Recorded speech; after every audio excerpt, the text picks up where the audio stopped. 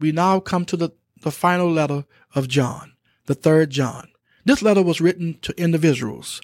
The Apostle John expresses his desire for Gaius to have an all-around prosperous life. His greatest joy was to know that the children of God were walking in the truth. And on this note, let us begin. The elder unto the well-beloved Gaius, whom I love in the truth. Beloved, I wish above all things that thou mayest prosper and be in health, even as thy soul prospereth.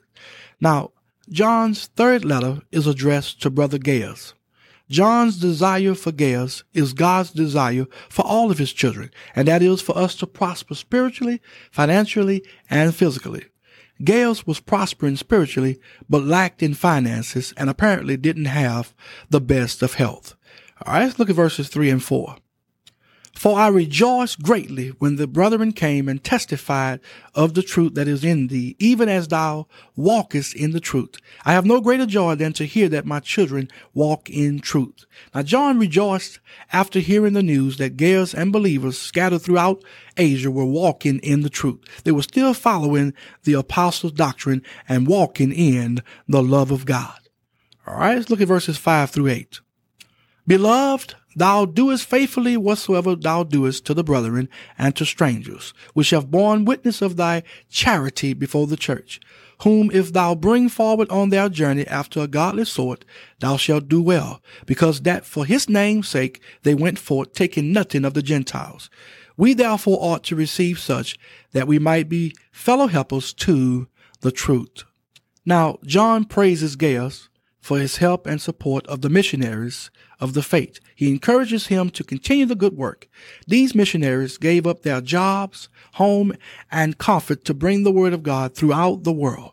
John says to Gaius, by helping them, we ourselves are fellow workers in the truth. I like the way another translation reads verse 8.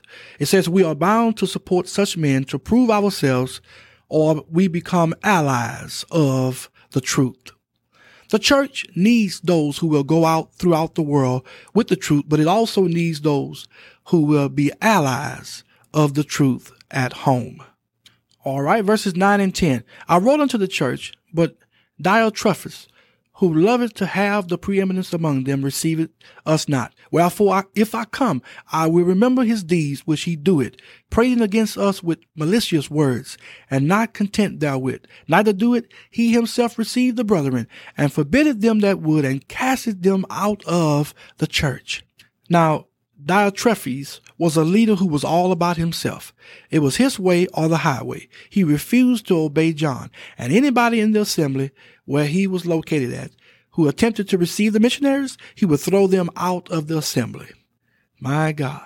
All right, let's look at verses 11 through 14. Beloved, follow not that which is evil, but that which is good. He that doeth good is of God, but he that doeth evil had not seen God.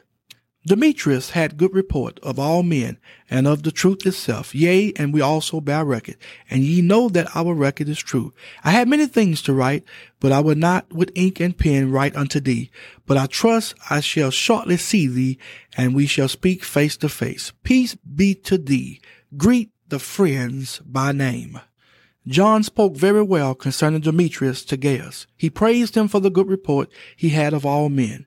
Then he tells Gaius, that's all he was going to write. The rest he would tell him in person.